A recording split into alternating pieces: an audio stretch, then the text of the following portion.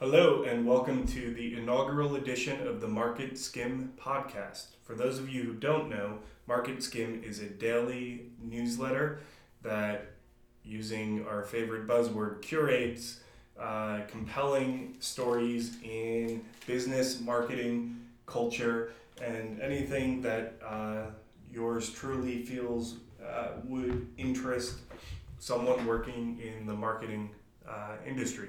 It is not market as in financial market, although sometimes we touch upon that. So the weekly newsletter can be subscribed to at marketskim.com, and what you expect is a newsletter with a little bit of a write-up, hopefully humorous, of the day's news and links to anywhere from 5 to 9 articles that touch upon a wide array of topics. So it's a experiment in progress, let's say, as is this podcast. So on Friday, I will record this podcast and hopefully get it live to the public the same day.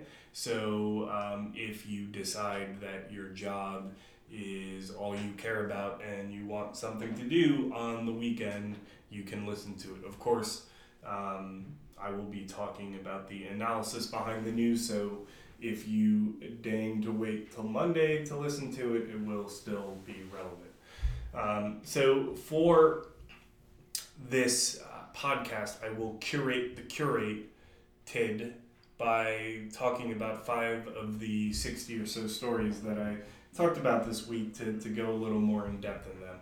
Hopefully the podcast will be anywhere from 15 to 25 minutes and not too short, not too long, and worthwhile.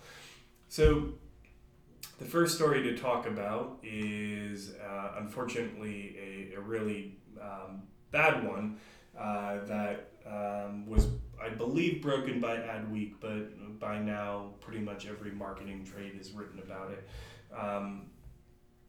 That the CEO of Campbell Ewald has been fired by Interpublic because a staffer sent an email in October 2015 that was inviting staffers to take part in Ghetto Day. I probably don't need to read some of the contents of the email for you to sort of visualize what was said and the tone of it and all of that. And so the reason why the CEO was the CEO was fired, I think by this time in the day, it's clear that he was fired. The alleged reason why he was fired, or the reason that's being speculated, is that the creative who sent the email was not disciplined, and when this email came to light recently, that is outside of the agency, is when the response was that he had taken care of it, but in fact nothing was done to this creative. And so I think it's to me it's depressingly instructive to not, obviously the focal point is on this agency and the CEO and this culture, but to me I feel like it's undoubtedly emblematic of a larger issue in the advertising world about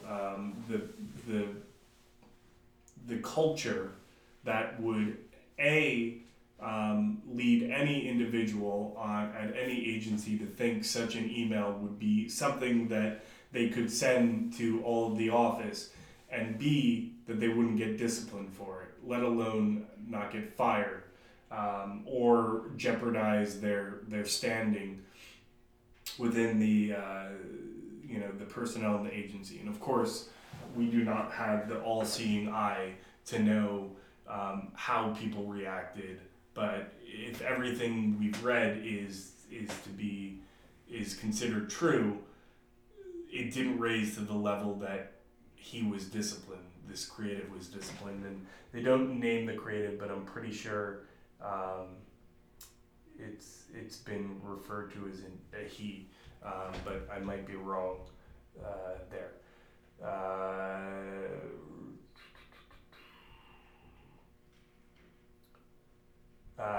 So the salient point that was referenced in the Adweek article, and I'm quoting, the following day sources told. So when it was brought to light, let's read the important points. While the agency has not stated the reason behind the firing, the move comes just days after Adweek's agency spy blog revealed that a white creative leader at the agency's San Antonio office had sent the email. So it's just recent that this came to light. The following day, sources told agency spy that the creative behind the email had been fired months after it had first been spotted and addressed by executives. So it's just this idea that, if you're a white male at an agency, that there's somewhat of impunity to say or take actions, destructive actions, and not get fired for it. This is not the sort of thing that an agency that anyone at a company should do. You shouldn't even be. It's not the sort of thing that any right-thinking person should be sending to friends, to anyone. But the point or the takeaway that I had from this is, the idea of diversity at agencies. There is a rational expectation that the more people of color and minorities and underrepresented people from unrepresented communities are in executive positions, the more that stuff like this, not that this wouldn't happen, but it would be dealt with in a different way. But that doesn't negate the fact that even companies today that have a primarily white leadership should just know that this is not anything that an agency should stand for. So hopefully people start pivoting away from thinking, addressing the individual agency and start discussing how this is more emblematic of a problem in the industry. So moving on to two pieces of news that kind of deal with emerging technology that is making it easier for consumers to take control of what could be considered draconian is not the right word, could be considered heavy-handed techniques by corporations. One of which is a new service called Trim, which enables you to enter your credit card information, which might scare a lot of people off, but it can tell you which service providers have you on a recurring payment plan, and in the mode of some of the startups, like I think Operator is one of them, Postmates, where you can effectively outsource things that you don't want to do to someone else. They will call up the provider and cancel your recurring payment. And it's fascinating, that this can happen, that you can have a proxy cancel something on behalf of you. And given that that's such a strange thing, they note, the New York Times notes in its article that there are certain companies that they're not yet working with that require more qualifications or more security questions to confirm that you are who you are. Trim says that it doesn't ask for your social security number. But this is the sort of thing, and they the New York Times, the companies that had the highest percent canceled of, I guess, so they have the total subscriptions found, and then what percentage of those people that are confronted with the fact that you have a subscription asked Trim to cancel. So the highest was Experian. Found 176 subscriptions. 35.8% of the people that received that information asked to cancel. Some of the far less percentage cancellation, but just for purposes of volume, the highest of the companies that they supply, the highest number of subscriptions probably aren't that surprising. Netflix, Spotify, Hulu, all of which I have subscriptions to, and I'm well aware that I'm paying them. I think it's more interesting for, I'm sure everyone listening has had an experience where they get dinged for an annual payment, and they're, you don't want that service anymore, so you say, crap, I'm going to remember when I have a free moment to cancel it, and then lo and behold, another year goes by, you get dinged by it again, and it takes you about 4 years to actually deal with it. So this is hoping to fix that for consumers. Obviously, for corporations, some of which, or pretty much every corporation gets at least a percentage of its revenues from people that don't use the service, don't want the service. Maybe it helps them get a better sense of how many people are actually want the service, but it's not helping their bottom line. So it'll be interesting to see how that plays out. The next item to talk about, companies or their proxies, or people fighting against companies and their proxies, is this emergence of ad blocking. So ad blocking is not a new thing, and for a while I was thinking, why is it suddenly at the fore? And I think it's just because technology has and mobile devices has made it, and mobile apps rather, has made it much easier for someone to enable an ad blocker, and browser plugins. A couple of years ago, it was certainly more complicated, and the depth of the complication is not crystal clear to me, because, and I'm not saying this because I'm doing a marketing podcast, I've never really enabled any of them, and mostly it's because, I guess, naivety about how much of my data is being used, and also, it's all of the previous services is a cleaver versus a scalpel, and I consume a lot of media, and I try as best I can to compensate the people creating it. So at the 2016 IAB annual leadership meeting, Randall Rothenberg, who is the president, I assume, or the leader, really went after ad blockers in a way that I think a lot of people sort of gave an eye roll at. Let me find the choice paragraph. It's a long one. So you might think ad blocking is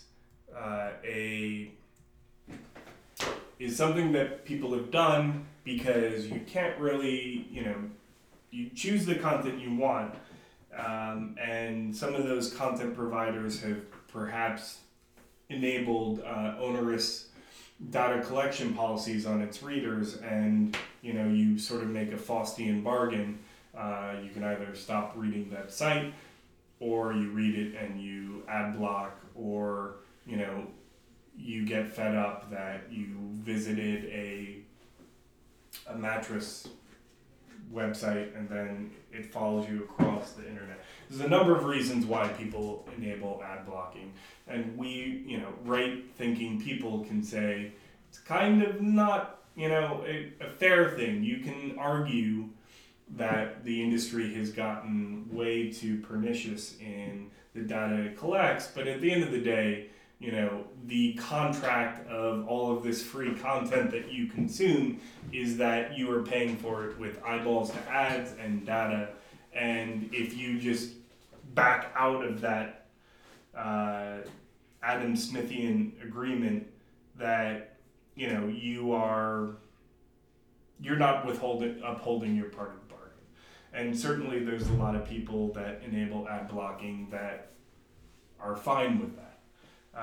But the advertising industry is a lot of people, some of which use ad blocking, some of which don't, but are sympathetic to the cause, are of the mind that this is the opportunity for the ad industry to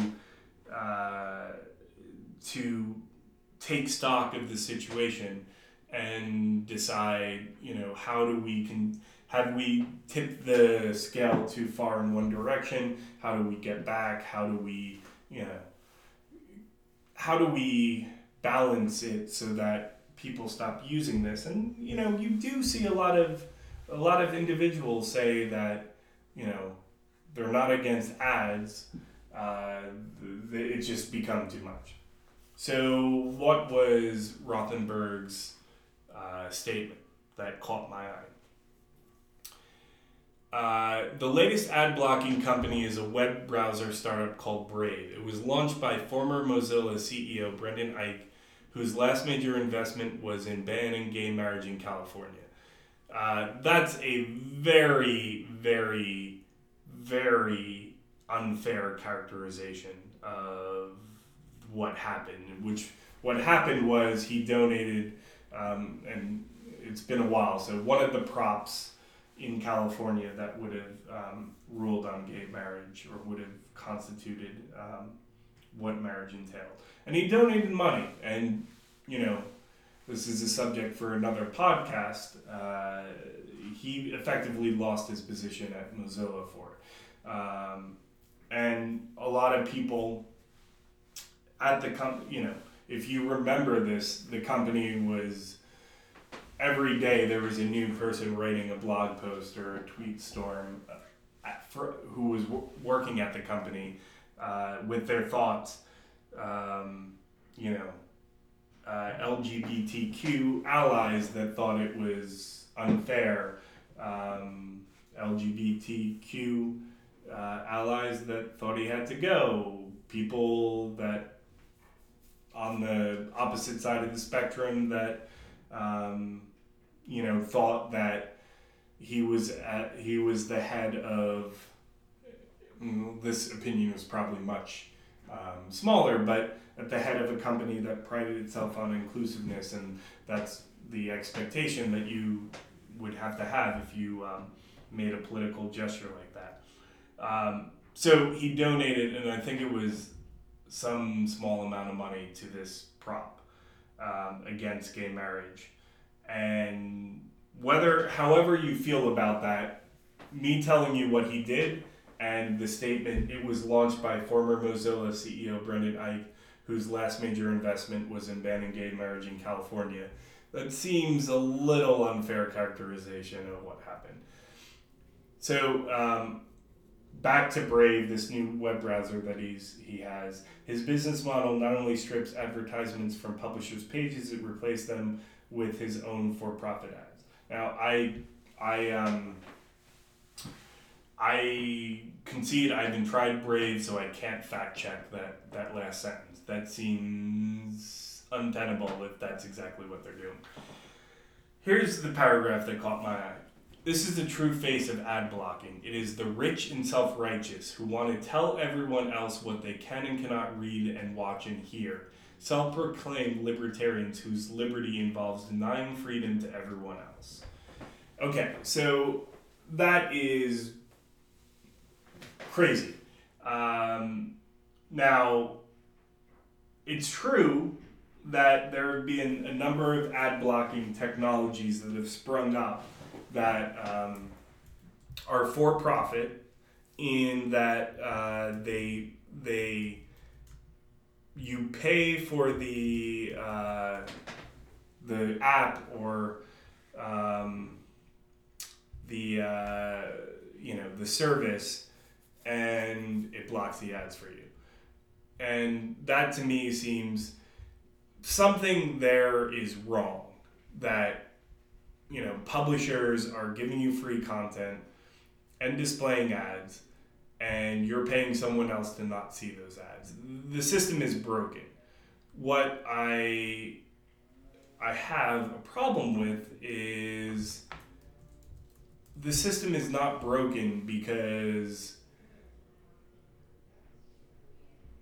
of what he said. It's just like that's taking your eye off of the issue, that a lot of people are not happy and people are giving them an option to opt out of the ad experience. And the ad industry needs to have a more level-headed response than over-exaggerating what a person who has a browser has done. That completely ignores the dissatisfaction of the consumer community. So, I don't know. That's my take on that. That probably went longer than it needed to. So the Super Bowl's coming up, and there was a lot, to the point that I thought I was maybe overdoing it, a lot of commentary on Super Bowl ads. So some people are thinking this is going to be Snapchat Super Bowl, that there's a lot of advertisers that are signing on to do that. Still, I don't know if it's oversubscribed or sold out, the Super Bowl TV spots themselves, but it's still, there's still a lot of money to be made in the broadcasters selling TV rights. But Facebook's launched a content hub for the Super Bowl that some people say augurs the company as a replacement for publishers. Twitter is trying to get involved. Google wants to be the destination for real-time information. So suffice to say, people are going to be active on their second screens, and there's really a bit of a scrum for the major social networks to own a share of that. Haven't seen anything with Tumblr yet on what they're trying to do or the waves they're trying to make, but they're part of a bigger issue with Yahoo and what they're ultimately going to do. Drilling in on Twitter, what else is new with them? Pretty much everything. A lot of turnover. They do have a former Amex CMO who's joined to become the CMO there. They're looking at different ways to shore up. You just get a sense that they're not bringing in new people, which is probably a bigger problem, but there's stories being floated that they're reducing the ads being sent, shown to Uber users, to high profile and high followed users, as a future proofing way to make sure that people don't leave. You definitely, if you spend any time on Twitter, I have seen much more ads. So, the demands of a publicly traded company to increase revenues, they're sort of looking at a needle thin circle of a Venn diagram of growth, revenue, and Wall Street expectations, and it remains fascinating to me because of all the social networks out there. And granted, maybe I'm not, maybe I don't fit in as the average person, but it's to me, it's everything. It's the most infuriating it's the biggest time waster. It's the most edifying. I laugh more at things I see on Twitter than anywhere else. I don't spend any time really on Facebook. And maybe that's forever going to be its Achilles heel, that people that work in the media are the ones that like it the most. But it's crazy in a sign of the times for me that a company that feels so vital to the flow of information is always imperiled. But there are reasons behind that. Maybe it costs too much money. The model doesn't support ads like other ones do. I don't know, but I hope it survives. But then there are days where I'm like, what am I doing on Twitter? I hope it fails. I don't want to spend another second on Twitter. But until that day happens, you can follow Market Skim at Twitter, and you can follow me at Keith O'Brien if you'd like. So that's all we have for this week. It's going to top out at 26 and a half minutes, which is not that bad. Hopefully you found this interesting. So we'll see you back next week, and please go to marketskim.com to sign up for the newsletter. Okay, thank you.